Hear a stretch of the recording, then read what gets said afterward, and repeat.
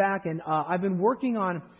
It was probably in the fall when I took a break from the letters to the 7 churches. So I'm going to pick it up today. I know Easter's just around the corner. Can you believe it? But I want to pick up again in Revelation chapter 2. Revelation chapter 2, verses 18 through 29. Revelation 2, 18 through 29.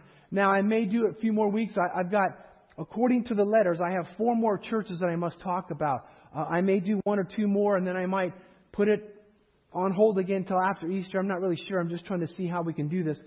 But if you're joining us today and you're new, or maybe you're not a Christian, you're like, what is this 7 letters to the church? What is that? What does it have to do with me and my job? Well, it really has to do a lot, because Jesus came to set us free. Jesus came to help us to have a relationship with God. Jesus came to be our King, our shepherd. And He now is speaking through His apostle John, and John has received a vision from heaven, and he's receiving a message for people, a message for the church. And so now we're on now the 3rd letter, I believe, to the 3rd church in Thyatira, in Revelation 2, 18 through 29. Turn there in your Bible if you have it on your electronic device. I don't have all the scriptures, but I just have it. And I want you to, as I'm reading this, just follow along. Father, in Jesus' name, I humble myself. I want to be your vessel. I want to speak your life, your truth. Because, Jesus, you didn't come to condemn us. You came to help us, to set us free. Help us to be free of the stuff that we get messed up with, God. And that you are here to set us free. And we thank you for that. In Jesus' name we pray. Amen. Revelation 2, 18 through 29. It says this. To the angel of the church in Thyatira write, these are the words of the Son of God, whose eyes are like blazing fire, and whose feet like burnished brass. I know your deeds, your love and faith, and your service and perseverance, and that you are now doing more than you did at first. Nevertheless, I have this against you. You tolerate that woman Jezebel, who calls herself a prophetess. By her teaching, she misleads my servants into sexual immorality and eating food sacrificed to idols. I have given her time to repent of her immorality, but she is unwilling. So I will cast her on her bed of suffering, and I will make those who commit adultery with her suffer intensely, unless they repent of her ways. I will strike her children dead. Then all the churches will know that I am He who searches hearts and minds, and I will repay each of you according to your deeds. Verse 24. Now I say to the rest of you in Thyatira, to you who do not hold to her teaching and have not learned Satan's so-called deep secrets, I will not impose any other burden on you. Only hold on to what you have until I come. To him who overcomes and does my will to the end, I will give authority over the nations. He will rule them with an iron scepter, and He will dash them to pieces like pottery. Just as I have received authority from my Father, I will also give him the morning star. He who has an ear, let him hear what the Spirit says to the churches. Now you think, wow, Pastor, that's not the Jesus I learned about. Well, you need to learn the Jesus of the Bible. He is loving, He is just, He's a caring shepherd, but He's also holy. He also cares about His church. He also cares to set us free. And so, the title of the message, now some of you are like, what, Pastor? What? You're going to be like insensitive? You're going to be one of those intolerant people? I'm going to talk about the Bible, okay, and Jesus, and how we have to be careful not to listen to the ways of the world, because I'm tired of believers trying to be Christians according to what the world tells us instead of following Jesus and doing what He asks us to do. It's a confusing world we live in. And when we think of tolerance, in fact, the title of the message is the danger of tolerance. You see, I tolerate going to the dentist when they have to drill my teeth. I tolerate having to pay taxes. I mean, it's just part of life. And so when we think of tolerance or intolerance, we can get into a big debate of what it is and what it's about, if it's good, it's not good. I mean, all that stuff. And I'm not trying to get into politics, but tolerance usually has varying message. Every person, when you think of tolerance and what society says, you have a different definition of what it is. And political correct tolerance is supposed to mean that we accept everyone regardless of their beliefs or politics, their economic standing, their gender, and their race. But what it's really saying is that everything is equal until you are different. And if you're different and you don't believe the way the rest of us believe, you are intolerant. And so we have to be careful, because social, political correct tolerance can be very dangerous. And you say, wait a minute, whoa, Pastor, are you saying I'm not supposed to love it? That's not, I didn't say that at all. You're to love all people. Everyone deserves respect. Jesus loved all people.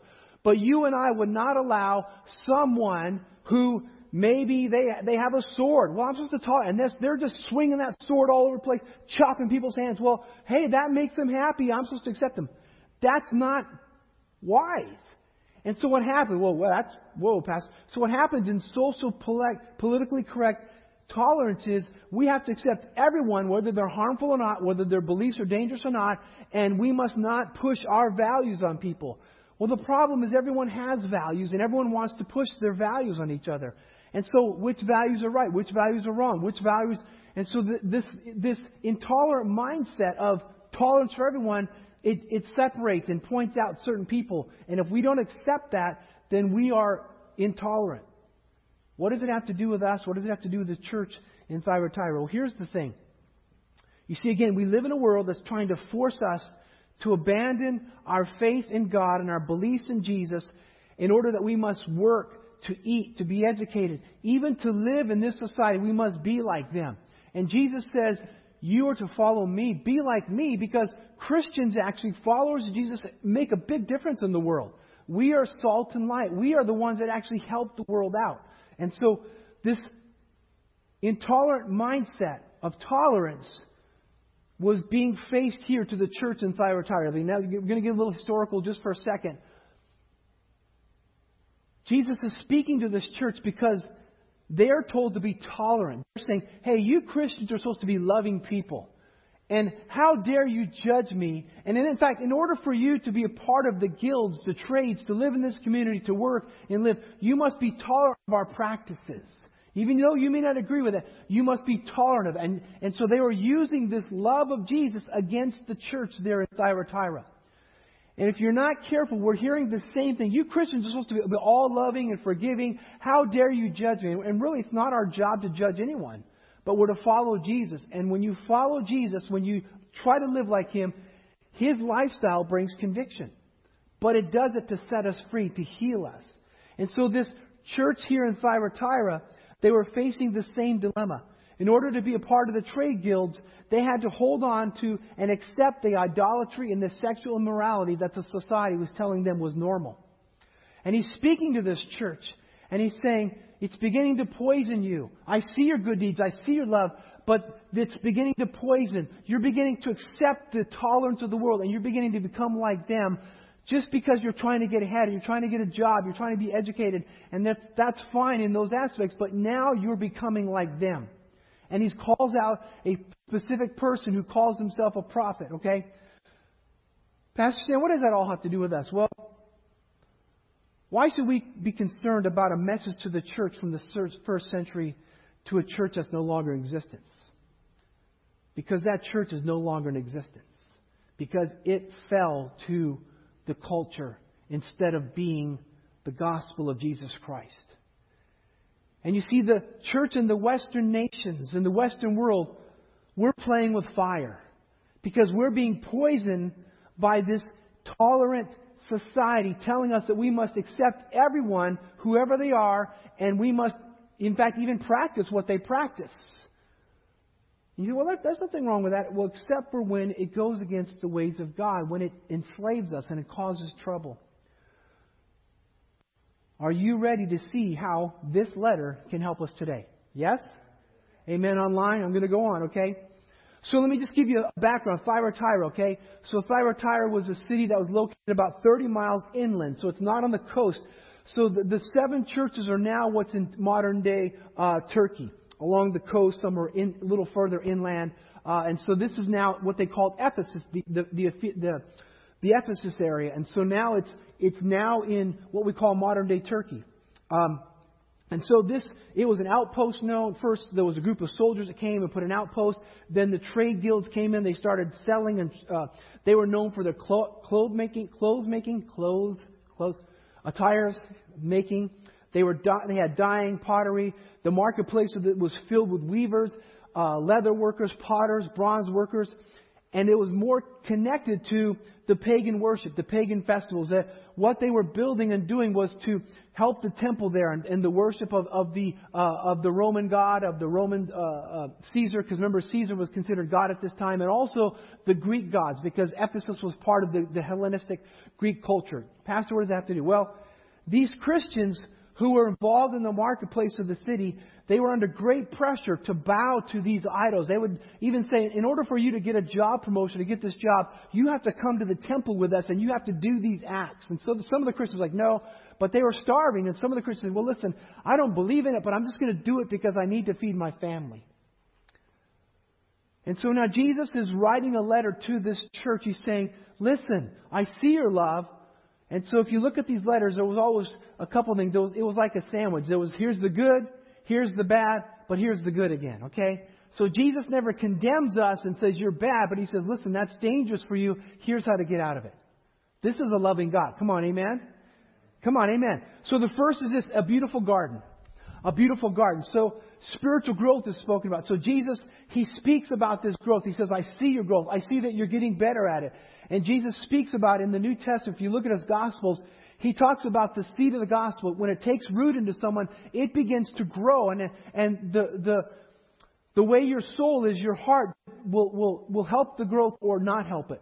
And so He says, the fertile soil of your soul is bringing abundant faith. It's growing.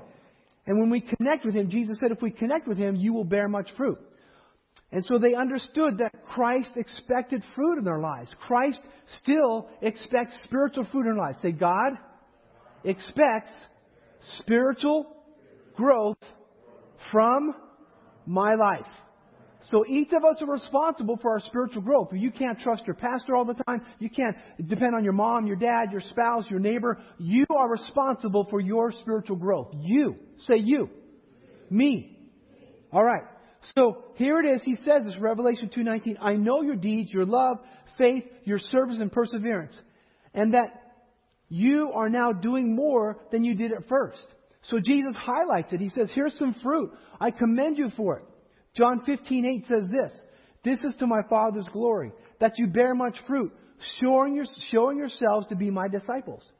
And my question for me, my question for you, for us online is our faith in Christ growing? Is it growing? Is it growing? And so sometimes as a pastor, I'm not being fed, I'm not growing. Well, that's not on me. That's on you. I mean, I do the best that I can, that I have life-giving messages. But if you are not taking the seed and you're not allowing it to cultivate in your life, that is on you. And we can't stand before God one day, well, it was President Trump, it was President Biden, it was Pastor Jay, it was my mom, it was my dad. God's not going to say, no, the seed was given to you. Did you let it grow in your life? Did you cultivate it? Did you make it grow? Well, I was busy with this and that. That's not the question I asked. What did you do with it? And so God gives the seed of the gospel. The gospel has been presented in this nation. I don't even know the statistics anymore. But most people in the United States of America, not all, have heard the gospel at least 9 times. In other parts of the world, there's people in the other parts of the world that have never heard it at all. And so we keep hearing the gospel over and over and over. I'm not growing. What's wrong with my church? Really, it shouldn't always be about the church, but it's like, what are you doing with that gospel? That's good preaching, amen? Amen. So the question here, though, I don't want to go off too long, but the church in Ephesus, they were falling back. But here he's commending this church in Thyatira. And again, my question for you and I is, are we becoming more like Jesus or more like the world? He's not going to ask you if you watch Fox News or MSNBC. He's not going to ask you to vote Democrat or Republican. He's going to ask you, did you follow Jesus Christ? Did you become more like Him? So the next thing in this beautiful garden, letter A, letter B is poisonous weed, a poisonous weed. So in this beautiful garden, in this church, a poisonous weed was now being allowed to grow. A malignant vine had begun to form, and the enemy was using it to poison the minds and hearts of some of the church. And because of their willingness to accept all, their thought of loving tolerance that was being told to them being forced to them by their culture, Now their church was being poisoned. Believers are being deceived. And you see, in my backyard of my home, there are these evil vines. Okay, it's called poison ivy. They might look nice, but they grow in my backyard. And if I don't deal with them, they'll take over. In fact, you can ask my family. They think I'm obsessed with it. You know why I'm obsessed with getting rid of the poison ivy? Because I break out in the hives. And if you've ever had poison ivy on your skin and the blisters, it's not fun. And so last spring, I noticed that there was one of these little poison ivy vines starting to slowly grow up. And I thought, you know what? It's still not completely warm yet. I'll just let it be. I'll come back to it, maybe next week. And so I was like busy, just like, we're busy. I come back to it the next week. It's not this little sprig. Now it's like beginning to grow up along the tree. It's beginning to spread out. It's like, oh my goodness. Pastor Stan, you're being obsessive with this stuff. Well, here's what happens. I have 2 little dogs, okay? And they get all over the place, run out in the weeds. They run along the fence. They run the trees. They rub themselves on that. And this oil, it's so pervasive that it can get on your clothes and your skin, and it never goes away until you completely wash. And so if my dogs are messing around and they come in the house and I pet them, guess what? I've now been poisoned. So we live in this pervasive society. And this root of evil, this perversion by the world, or this lie, is being told to us. And we're like, it's okay. But what happens is we begin to rub our shoulders, and this thing gets on us, and it begins to poison us. It begins to infect us. It begins to infect our thinking. That's okay. It's okay. It's not that bad. It's not bad. And eventually then, as we keep saying it's okay, I shouldn't be judging it. Then it begins to come into our mind and our spirit, and we begin to think, it's okay. I'm not like them yet, but, I'm still over here. But what happens is we begin to lower our standards. We begin to think what's wrong one time is now okay. And I'm not trying to be judgmental. I'm just saying, so what's happening now, just like this poison ivy that I must not tolerate, you and I must be on our guard that this poison of the world, this cultural tolerance of everybody doing what they want, it's not okay. It's not okay because it causes trouble. And I'm not being judgmental, but I'm just saying you can't just let everyone do what they want because it's destructive.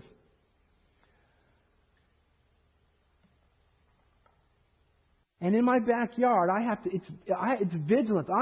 My family thinks I'm obsessive, but I see it growing up. I spray. It costs time. It costs effort. I have to work at it so that my family can enjoy the backyard, that I can enjoy the backyard, the fruit that God has given us. And so in the same sense, for your even spiritual growth, you have to be on guard. Not judgmental, just be on guard. So he's saying to this church in Thyatira, there's great growth, but there's poison that's now there. This poisonous vine has come up. You need to deal with it. That's what he was saying. Deal with it. And so let me go on. Verse 20 and 21 in Revelation 2. It says this. Where's my glasses? So I turned 56 yesterday, and I keep saying my books and all the stuff I read, all the fonts just keep growing smaller and smaller. I don't know what's going on. So you'll get that when you get older. Okay.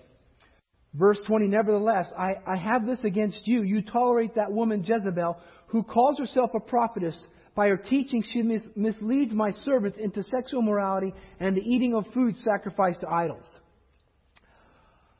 I have given her time to repent of her immorality, but she is willing. Now, some of you have tuned me out because I've talked about tolerance, and I've talked about our society. I want you to hear. Come on, this is truth. You've got to listen to it, okay? Come on, listen to the whole thing today. And so now, number 2 is the not all so good. Yeah, let me repeat again. Is it there? There we go. Not all so-called prophets are good. Not all so-called prophets are good. Letter A is, aren't we supposed to love everyone? Yes, we're supposed to love everyone. So the church in Thyatira had love, but they tolerated evil, and specifically this self-appointed prophet. And if you recall in the Old Testament, the first Jezebel was an evil woman, and she introduced idol worship, and she had people killed in the name of God through her husband. This New Testament Jezebel, whether that's her name or not, but is an actual person who called herself a prophet. Now, the New Testament doesn't say that only men can be ministers. It doesn't say that at all. It says that when we're in Christ, there's neither male nor female, Jew or Greek slave. We're all one in Christ. So in the New Testament, a man or a woman can be a preacher, a teacher, apostle, a prophet. They can be called of God. But what's happening now is in this church, they're skewed tolerant love by society, saying you're supposed to tolerate, you're supposed to love everyone, you're supposed to accept everyone. So now this prophet, so-called prophet, comes into the church and says, I have a new teaching from God. That because we're enlightened now, because we live in an enlightened culture, we can do these sexual acts. We can sacrifice to idols. It's okay because I am a prophet from God and I have the special teaching and it's okay. And so what happened was they began to believe this Jezebel.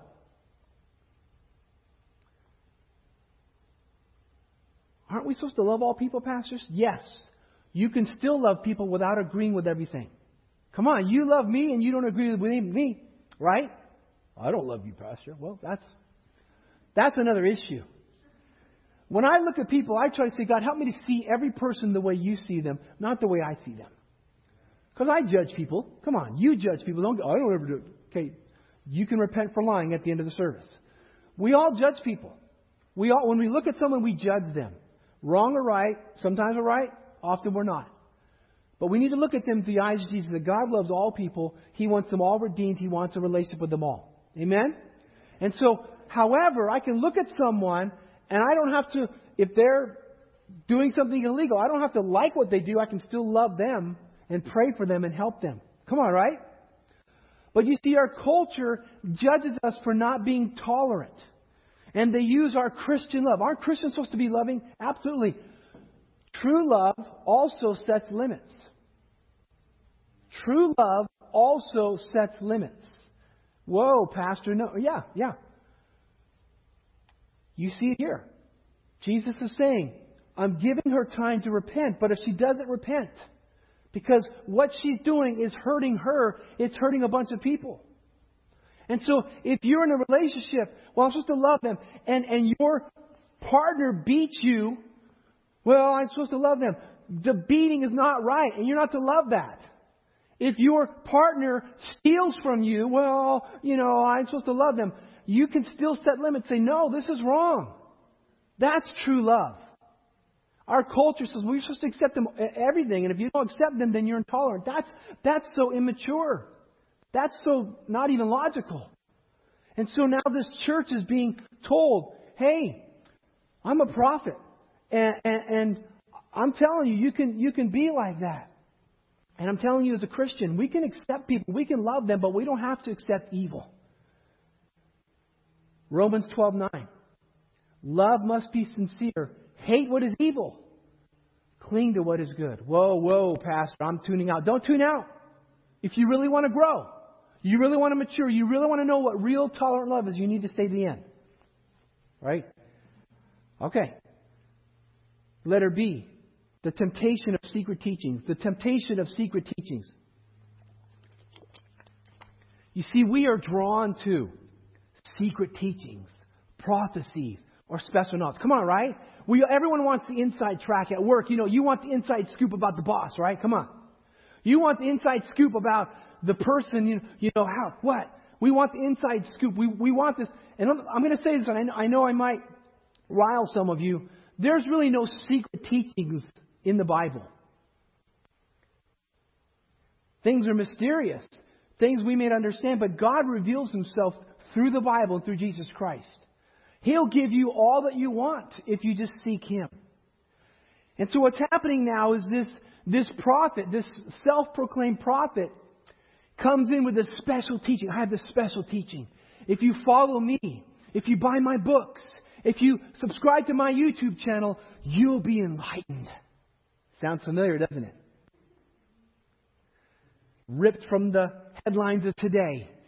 People are following TikTok, YouTube, social media, the news, and they have this special teaching. I won't even get off on the vaccines. That's a whole other thing. If you take that vaccine, you're going to become a zombie. You're already a zombie. Right here. They're going to brainwash you. You're already brainwashed. Oh, they're going to track you with that chip that they gave you the vaccine. Oh, they track you now. Hello. But we want this secret knowledge, this secret teaching. And so this woman, I'm not saying nothing wrong with the woman, because we have two awesome women preachers, pastors in our church. But this prophet, this self-proclaimed prophet comes in and says, I'm a prophet of God, and I have this special teaching. Says, oh, what is it? Well, you got to come to these meetings. And I'll tell you this special teaching. And it begins to infect the body. What would happen, listen to this, what would happen in the university or public school system if a self-proclaimed teacher or professor started teaching false science, false medicine, or some other wrong teaching? Right? How many of you could go to the University of Maryland? Of course, it's online. When they're back, how many of you could just show up one day? I'm Dr. Stan Nelson. Do you have a doctorate? No. But I'm self-proclaimed. What do you teach about? I don't care. I'm going to teach about economics. What do you know about economics? You've ever taken a class? No, but I've got special teaching. They would go, oh, Dr. Stan Nelson, please, go ahead. Go ahead. Right? What would they do? Security. We got a weirdo in the economics building calling himself Dr. Stan Nelson. Comply. Let's go. Get him out of here right now. Right? How many of you would go to the hospital?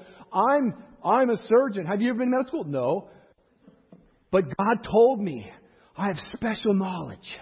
And I'll go and if I went into the surgeon room, who are you? I'm Dr. Stan Nelson. We don't know who you are. Doesn't matter. I'm called by God. I'm a doctor. I saw some TV shows, so I know how to practice medicine. Right? You're like, Pastor, this is crazy. But it happens in the church. Every day. Every time you tune into some person online and they call themselves an apostle, a prophet, a teacher, whatever, and you don't check their background out, and if they're not affiliated with the church, they don't have to have a degree, they can still be called, but the people around them know who they are. And you see, these systems would not tolerate it. In fact, in these systems, in the medical field, in the education system, and in the college universities, you have to go through vetting. You have to have education. It doesn't mean you have to have a doctorate. I've met people that are intelligent, have no formal education, but they know their stuff. And even in the church, they may not have to go through an education. You don't have to be an ordained minister to be a minister.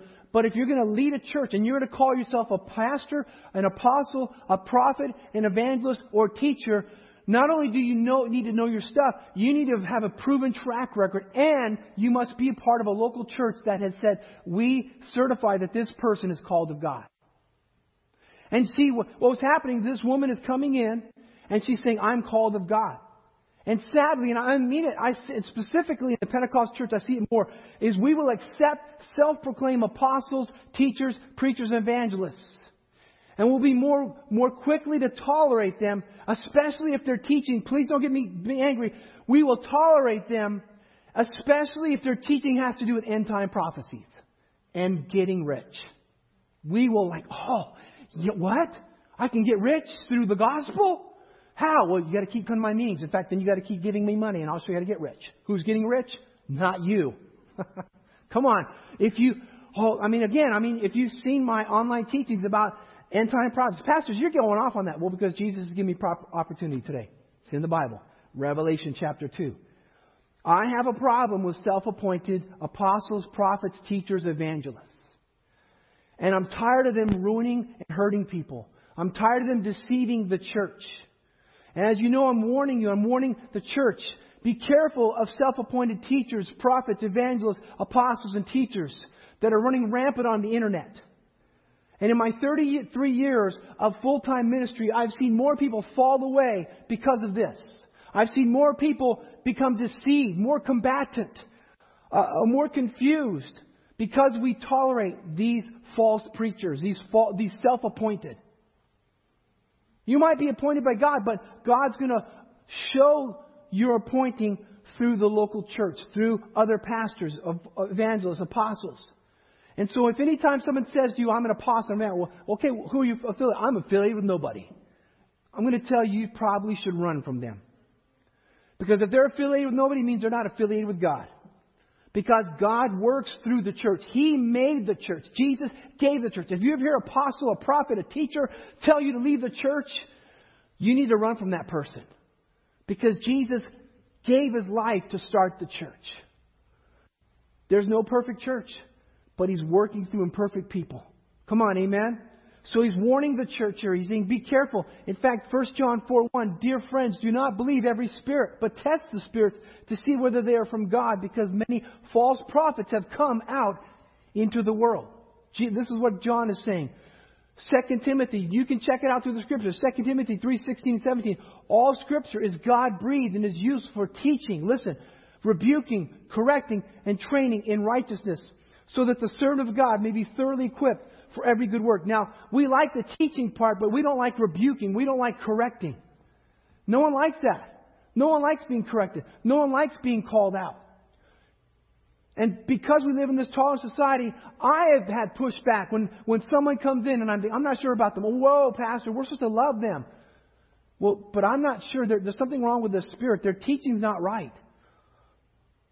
And I mean, I will get in big trouble if I start naming off people that I see on the internet and TV, and I name them by name. Some of you will hate me. Because there's a lot of false prophets on social media, even on some of the Christian TV. And if they have to tell you to give money so they can continue to live in their billionaire home, wearing their billionaire clothes, and flying their billionaire jet, there's something wrong. Well, Pastor, you call us to give. I don't have a billionaire home. I don't have billionaire clothes. I drive a 2014 Kia Soul.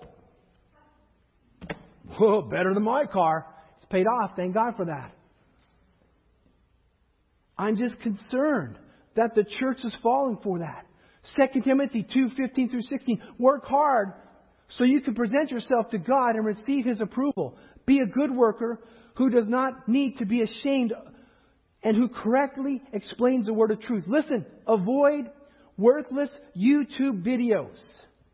Oh, no, wait, it didn't say that. Avoid worthless, foolish talk that only leads to more godless behavior. So he's now warning the church.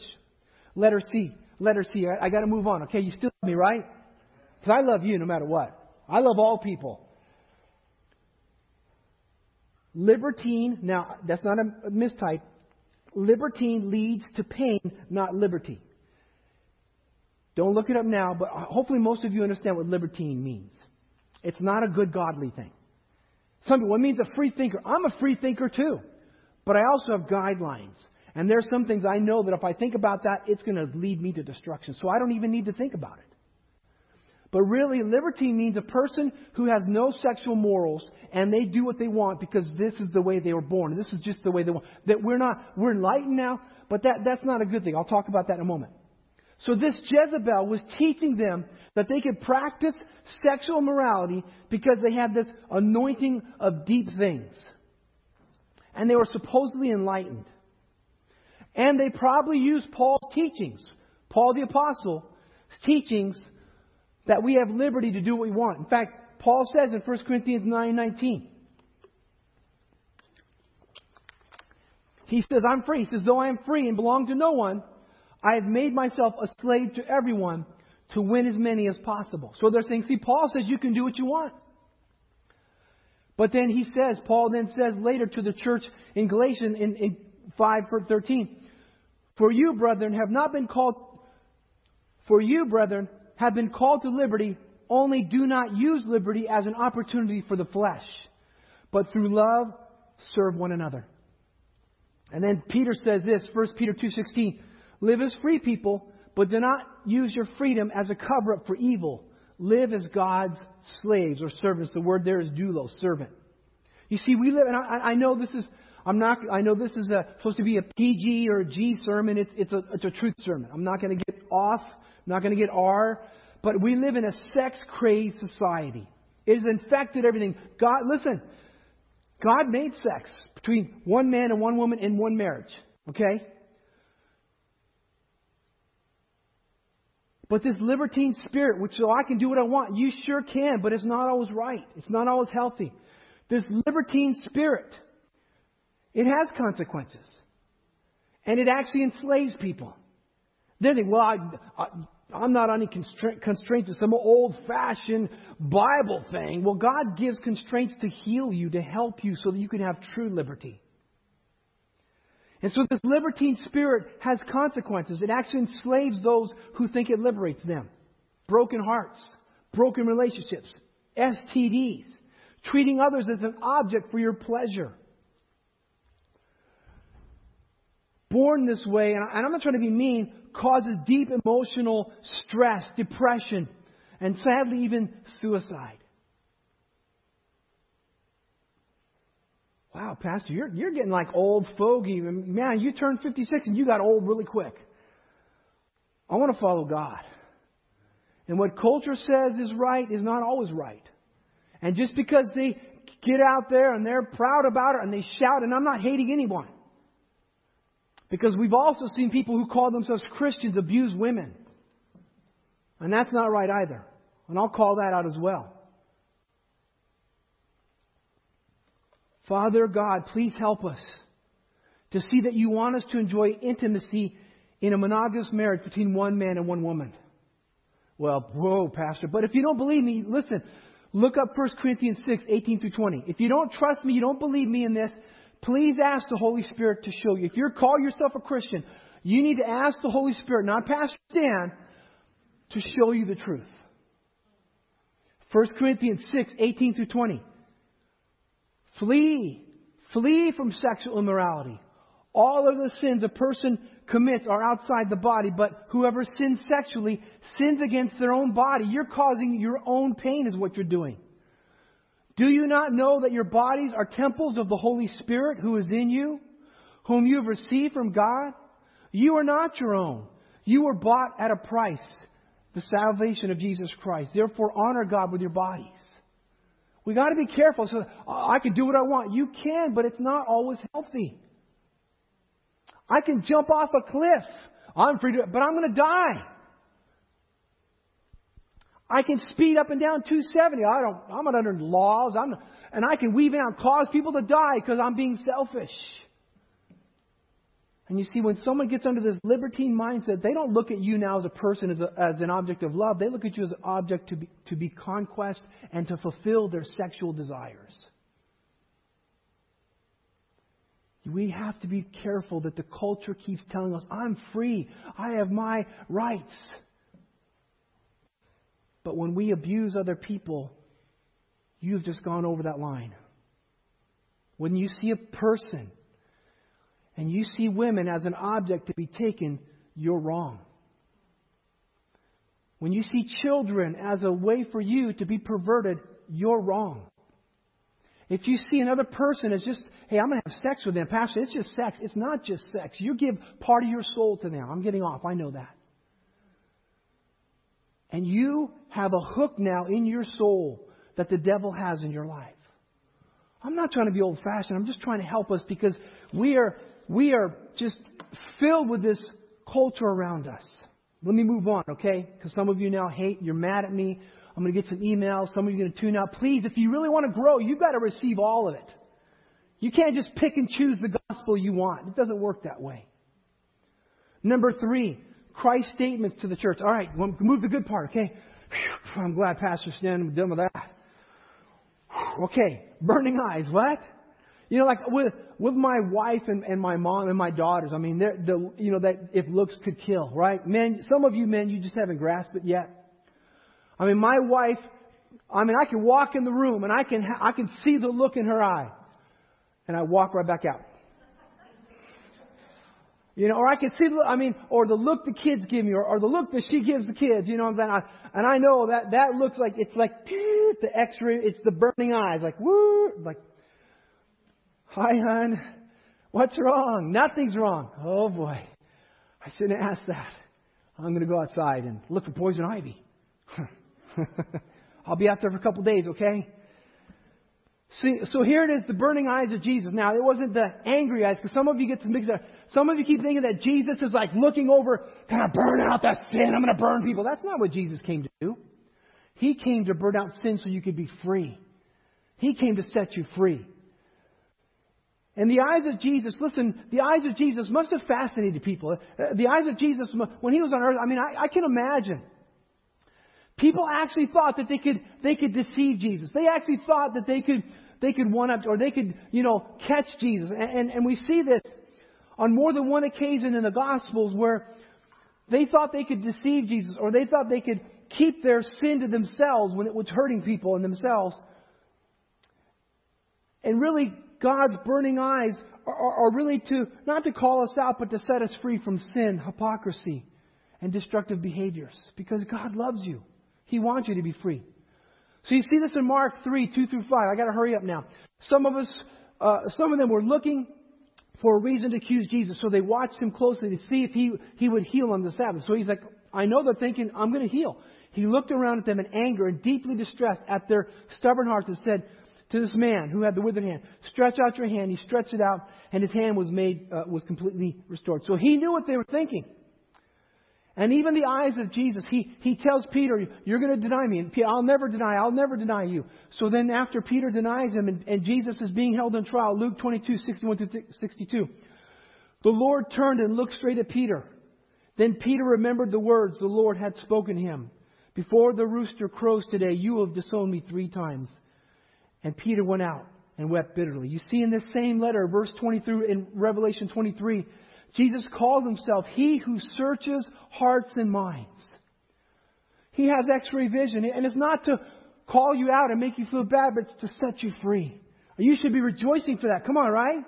His desire is to help us overcome temptation, to overcome sin, to overcome deception. This is what God wants.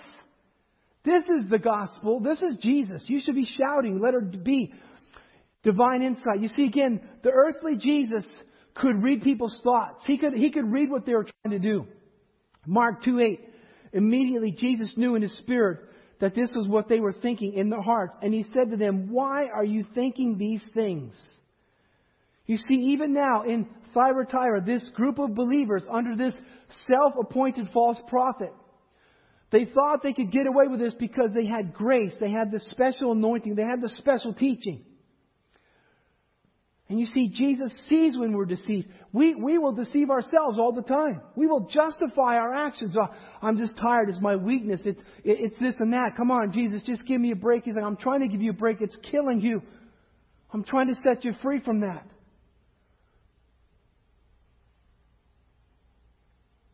Jesus sees what's in our hearts, not to destroy us, but to free us. You should be shouting right now. To free us from sin. To free us from deception, to free us from the deceptive lies of the devil. In fact, Hebrews 4:13. Listen to this. Nothing in all creation, you're watching online, listen, nothing in all creation is hidden from God's sight. Nothing. I can't hide anything from God. Everything is uncovered and laid bare before the eyes of Him who we must give an account. But here's the good news. Go down to verse 15. For we do not have a high priest who is unable to empathize with our weaknesses. But we have one who's been tempted in every way just as we are, yet He did not sin. Verse 16, here's the shouting part. Let us then approach God's great throne of grace with confidence so that we may receive mercy and find grace to help us in our time of need. Jesus didn't come to call us to go to hell. You're all a bunch of sinners. If you ever go to church like that, you're around believers, you're going to die. Yeah, we're all going to die. But Jesus says, I don't want you to die. I want you to get healed. I want you to be free of that. That's why I gave my life on the cross. That's why I was tempted in every way. I know what you're going through. I've been tempted in every way, but I'm here to help you to receive grace and mercy. This is the gospel, friends. The gospel's not pointing sins. You're all bad people. It's like, Jesus sees it. He knows it. He says, hey, I want you to free. I want you to be free. Jesus wants you and I to be free online, in the room today. He knows the pain and suffering. He knows self-deception brings pain. And He's saying, man, I've got a way for you to be free. Follow me. So number four, because I got to move on. I know what happens when I don't preach. I got extra buildup. Number 4, Christ's warning to the Jezebel party. Christ's warning to the Jezebel party. Here it is. Repent. A lot of times we're like, we want to be angry. Repent. 2 Chronicles 7:14, if my people are called, they better repent. No, repent. The word repent means to turn away. It doesn't mean call out, make someone feel bad. It says to turn away. He is saying, Jesus is giving this prophet, anointed, self-appointed prophet, and the people, he's saying, I'm giving them a chance. Repent. Turn from that. It's destructive. It's killing you. It's deceiving people. Don't do it anymore. Don't do it anymore. Turn away. Turn away. That's what repentance is. And if anyone gets in your face, you better repent. You need to say, well, okay, God help me. How about you? You see, Jesus calls them to repent, to turn away. He doesn't force them either. Because He gives us free will. Because if He forced you, then you're not repenting. You're being manipulated. And so Jesus is, because He loves this church, He loves these people, He loves Thyatira, He says, turn away, repent, get away from that. The door of repentance, when He is writing, He's giving John, the apostle, this letter, which will go to this church. He'll write this letter, He'll send it to the church. He's saying, I'm giving you an opportunity. The door of repentance is still open. I'm here to tell you, friends, God will never forgive me. God will forgive you. The door of repentance is still there. The God of mercy is still in existence today. You can turn from it. Don't believe the lies, I'm just a bad person. You can be free of that. The door of repentance was still open. It would not remain open forever. So there is a time when God says, all right, the door's shutting. Last chance. Come on. He's calling you. Jesus wants us to repent before it's too late. Let there be judgment. He says, then if they don't repent, let there be judgment. If this final warning is not heeded, judgment will follow those. And it would not be nice. Why? Because sin always has a steep consequence. Especially when we think we can get away with it. Especially when we call ourselves a minister or a person of God and we're living this double life. I mean, the news is full of not just pastors, but mayors and governors and business owners who are living this double life. And God says if you call yourself a prophet, a pastor, a preacher, a teacher, you call yourself a Christian, and you're living this double standard, telling people not to do it, but yet you're doing it, I'm going to call you out. He's calling us all out. None of it. No one is holy above all. Come on. So don't ever think that, well, Pastor Stan, you're perfect. I'm not perfect by any means. And any preacher or teacher or false prophet or prophet tells you they've got it all together, you need to run from them.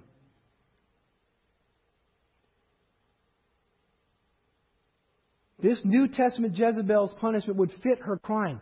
She was building up her judgment against, because she was deceiving God's church. God does, okay, this is special, this is extra. Warning, okay? If I have a warning sign, I wish I would have a warning.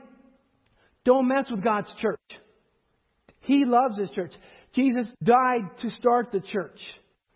Don't try to divide His church or call yourself a self-appointed prophet, teacher, pastor, evangelist, or apostle when you're not called. And if you're doing it for self-promotion. We must know that if we willingly keep doing the wrong in the face of God and laughing at Him, there's a price we're going to pay. Galatians 5:19-21. And I want you to hear this, because what we typically think about when we read this, we go right away to the sexually immoral or those who have an addiction, and we want to cast them out. We want to make them feel bad. But I want you to hear also what else is being said here. Acts 5:19-20. And the acts of the flesh are obvious. Yes, sexual immorality, impurity, debauchery. That means just do what you want, how you feel. Idolatry. Idols, and that could be a president, a political party, it could be an athlete, it could be a preacher, it can be gold, it can be anything. Idolatry will send you to hell too.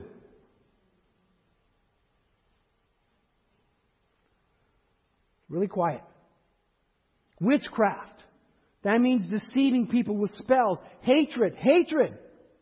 Boy, have I seen too much hatred in our land lately. Well, they didn't vote for Trump. They didn't vote for Biden. I hate them. No, you can't. Hatred is evil. Discord. So here's what I'm talking about. Discord, jealousy, Fits of rage, selfish ambition, dissensions and factions. Here's what I've seen. I have seen self-appointed prophets come into the church and they cause discord, dissension, and factions. Well, it's not funny. It's destructive.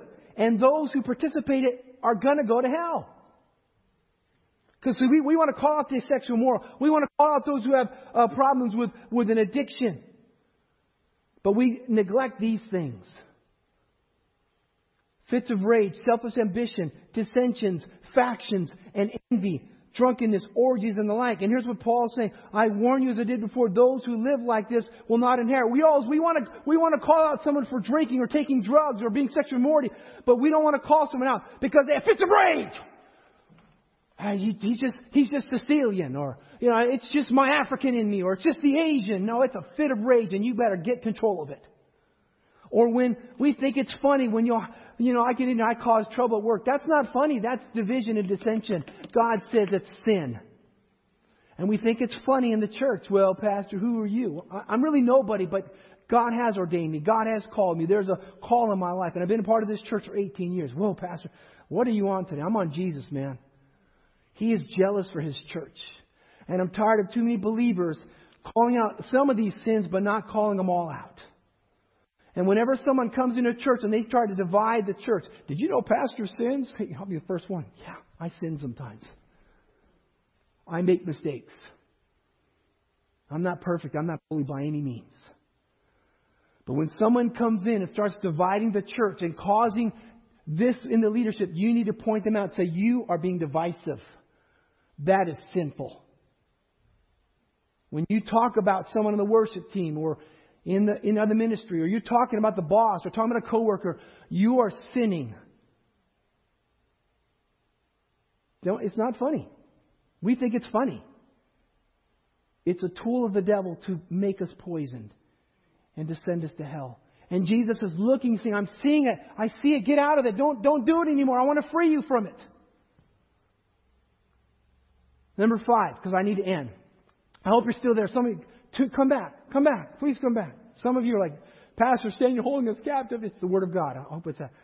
So here's Christ's promise for the faithfulness. Verses 24 through 29. I'm not going to read it because I'm running out of time. But basically, letter A, my yoke is easy, my burden is light. My yoke is easy. You see, not all the believers in Thyatira were infected with this virus by Jezebel. Some resisted her contagion, and they remained faithful to Jesus. And I'm telling you, even though society calls you a prude, even though society calls you old-fashioned and calls you out of touch, it's okay. It is okay. It's okay to be biblical. In fact, it's better than being okay. There's a great reward for it. Friends, our culture, and sadly even some in the church, call us to live in this culture of sin like them. And I have a struggle with that. I mean, if you call yourself a Christian and you're living like the world, then what's the difference? But I'm not saying be old-fashioned and religious and abuse people either. I'm not saying that either. I'm saying be a follower of Jesus Christ. You can hold on, and you will be rewarded. Jesus said this. He didn't say, I'm going to give you extra rules now. I'm going to give you another burden. He says, I'm not going to burden you with anything else. Just keep following me is what He's saying. But you see, today we see these people that are self-righteous believers. And they say, well, if you believe Jesus, then you better quote and memorize 2 Chronicles 7:14. And if not, you need to be fasting every day. Jesus never said that. And when self-righteous people give you more rules, well, you got to read the King James Bible because that's what Paul and Jesus preached from. Well, wrong. They didn't even have English back then. I mean, the main culture languages were Roman, was Hebrew, Greek, and Aramaic. And so when you run into someone, I'm just trying to be free. Well, if you're going to be free, you got to do this, and this. If it's not biblical, then you don't even need to listen to it. That's free. That's for you today. Jesus said this, John 8:30, you will know the truth, and the truth will set you free. Matthew 11:29-30 he says, take my yoke and learn from me, for I am gentle and humble in heart, and you will find rest for your souls. For my yoke is easy, my burden is light. God doesn't give you rules to weigh you down. He gives you relationship to set you free. Friend online, He wants a relationship, not rules. Jesus is calling us to Him, not more rules. He was saying to this church, I'm not going to add more rules. You already love me. Just stay faithful to that. The last thing of getting down is victorious through doing Jesus' will. Letter B, victorious through doing Jesus' will. Jesus is gracious and forgiving. 1 John 1:9 says that if we do sin, if we confess our sins, He is faithful and just to forgive us our sins and cleanse us. It doesn't say if we confess our sins, then you better repent and crawl on the floor. No. He says, I will cleanse you and I will help you. That's the gospel. Come on, this is awesome, right? Jesus wants you to be free of sin, self-deception, and this corrupted culture. Here it is, John. Here's what Jesus said. John 14:15. If you love me, keep my commands. That's it. Not always easy, but that's it. He calls us to obey His teachings, which will always lead us to victory. 2 Peter 1:3-4. I've read this to you before, but you need to write this down. You need to get this in your mind and repeat it to yourself. His divine power has given us everything we need for a godly life through our knowledge of Him, who has called us by His own glory and goodness. Through these, He has given us His very great and precious promises so that through them you may participate in the divine nature, having escaped the corruption in this world caused by evil doers. So, Pastor Stan, you don't get it. I'm struggling. Man, I got struggles too. Paul even said, who doesn't lust, who doesn't burn? He says, I struggle too. But here he's saying, but God is giving us power. Call on Him. That's all. He said, God, I need help. I need help. And God's not going to say, well, you deserve it. No, He's going to say, I'm here to help. I'm here to free you. I'm here to help you.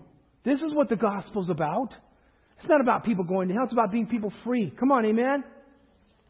There's a reward. He says it here in Revelation 2:25-6. Except to hold on to what you have until I come. To the one who's victorious and does my will to the end, I will give authority over the nations. So the last part, letter C, is this. Here's the good news, friends. If we live for Jesus, if we follow the gospel, we're going to share with Christ in His glory. Sharing in Christ's reign. Jesus gives them things to look forward to. Saying, this world is not your home. Heaven is your home. This earthly life we're living, this is not the show. This is the pre-show getting you ready for the show. Eternity. It says that we will reign with Him in eternity. Luke 19-17. Well done, my good and faithful servant. His master replied, because you have been trustworthy in the very small matters, take charge of 10 cities. In other words, He's watching what we do, what we be given. And if we're faithful with it, He'll give us more. Romans 8:17. Now if you are children, then you are you're heirs with and heirs of God and co-heirs with Christ. If indeed we share in His sufferings in order that we may also share in His glory. It's not always popular being a biblical Christian, but it's worth it. Secondly, we will be with Him in eternity, and we will not have to suffer in a cruel, messed up society or in the judgment that's coming for those that continue to disobey Him. Revelation 21. Worship team, can you come? You can stand in the room right now. And if you want to stand online at home, you can. You can still sit there. Revelation 21, 3-4.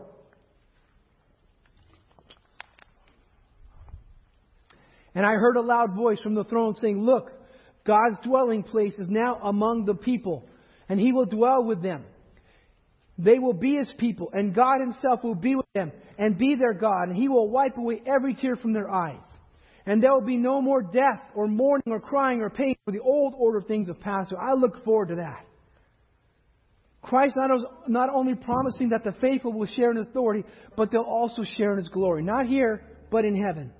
Revelation 2, 3-5, because it talks about the morning star. They'll have the morning star, meaning they'll be able to worship at the feet of Jesus. I am looking for that day when I will be able to worship at the feet of Jesus, when I'll have a renewed, glorified body.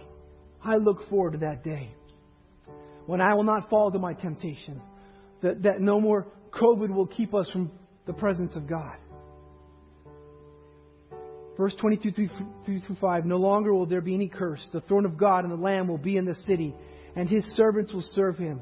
They will see His face, and His name will be on their foreheads. There will be no more night. They will not need the light of a lamp or the light of the sun, for the Lord will give him light, and they will reign forever and ever, the morning star is our light. God will reward us for remaining faithful until the end. It is worth it. It is worth it. This is not the show. This is the pre-show before the show of eternity. Will you and I be ready? Don't let the culture tell you what Christianity is about. Let the gospel of Jesus show you what Christianity is about. It's liberating. It is. It's freedom. Be tolerant. Be loving. But don't tolerate evil. Love what is good. And be good to a world that's messed up. Will you and I be ready? Friend watching online, will you be ready? Those in the room, will you be ready? You see, what we tolerate will become a dangerous burden if it's not right. But only Jesus can give us free liberty. So maybe online, maybe here in the room, you've not accepted Jesus. You've heard me talk about it. Maybe you've heard other gospel preachers talk about Jesus. Jesus came to set the captive free. Free us from depression, discouragement, devastating mindsets, sin, the devil, our own self-deception. The Bible says that if you confess with your mouth and believe with your heart, you will be saved. Saved from what? Saved from this messed up culture. God wants you happy. He wants you to be free. He wants you to enjoy all that He has. Don't let the culture define what was truly real and what's good for you. Let the gospel do that. Maybe online, maybe you're saying, you know what, I'm ready to accept Jesus. Then do it. That's all you need to do. The Bible says that if you believe, you will be saved. It's really that simple. You don't have to go through a long prayer. You don't have to go through a membership class. We offer that to help you. But would you do that right there? Just take that step of faith. So you know what? This libertine lifestyle is hurting me. Or this tolerant lifestyle that I'm trying to live, it's killing me. Jesus is not there to judge you. Say, man, I'm going to free you from that. Follow me, and you will be free. So, Father, for us in the room, those online that are saying, I need you, Jesus, would you help them? Forgive us of our sins. Now, be the Lord of our lives today. And God, I'm not going to call anyone up. I'm not going to call anyone out today because I'm not perfect either, God. I want all of us to be freed of the poison of the culture that's around us, that fills up our minds, that fills us up. Would you help us to be free of that and read and know you, Lord God, in the Bible and have a relationship with you? You don't want rules. You don't want religion. You want a relationship. So God, help us to deal with the poison vines that have come up. And every one of us have a different one or two. Help us, God. We repent. We turn from it because you're calling us to you. That's what your gospel is about. So set us free today, God, because you want us to be truly free. He who the Son sets free is free indeed. Let's worship today. You just respond to the Lord however you want today. God bless you. I love you.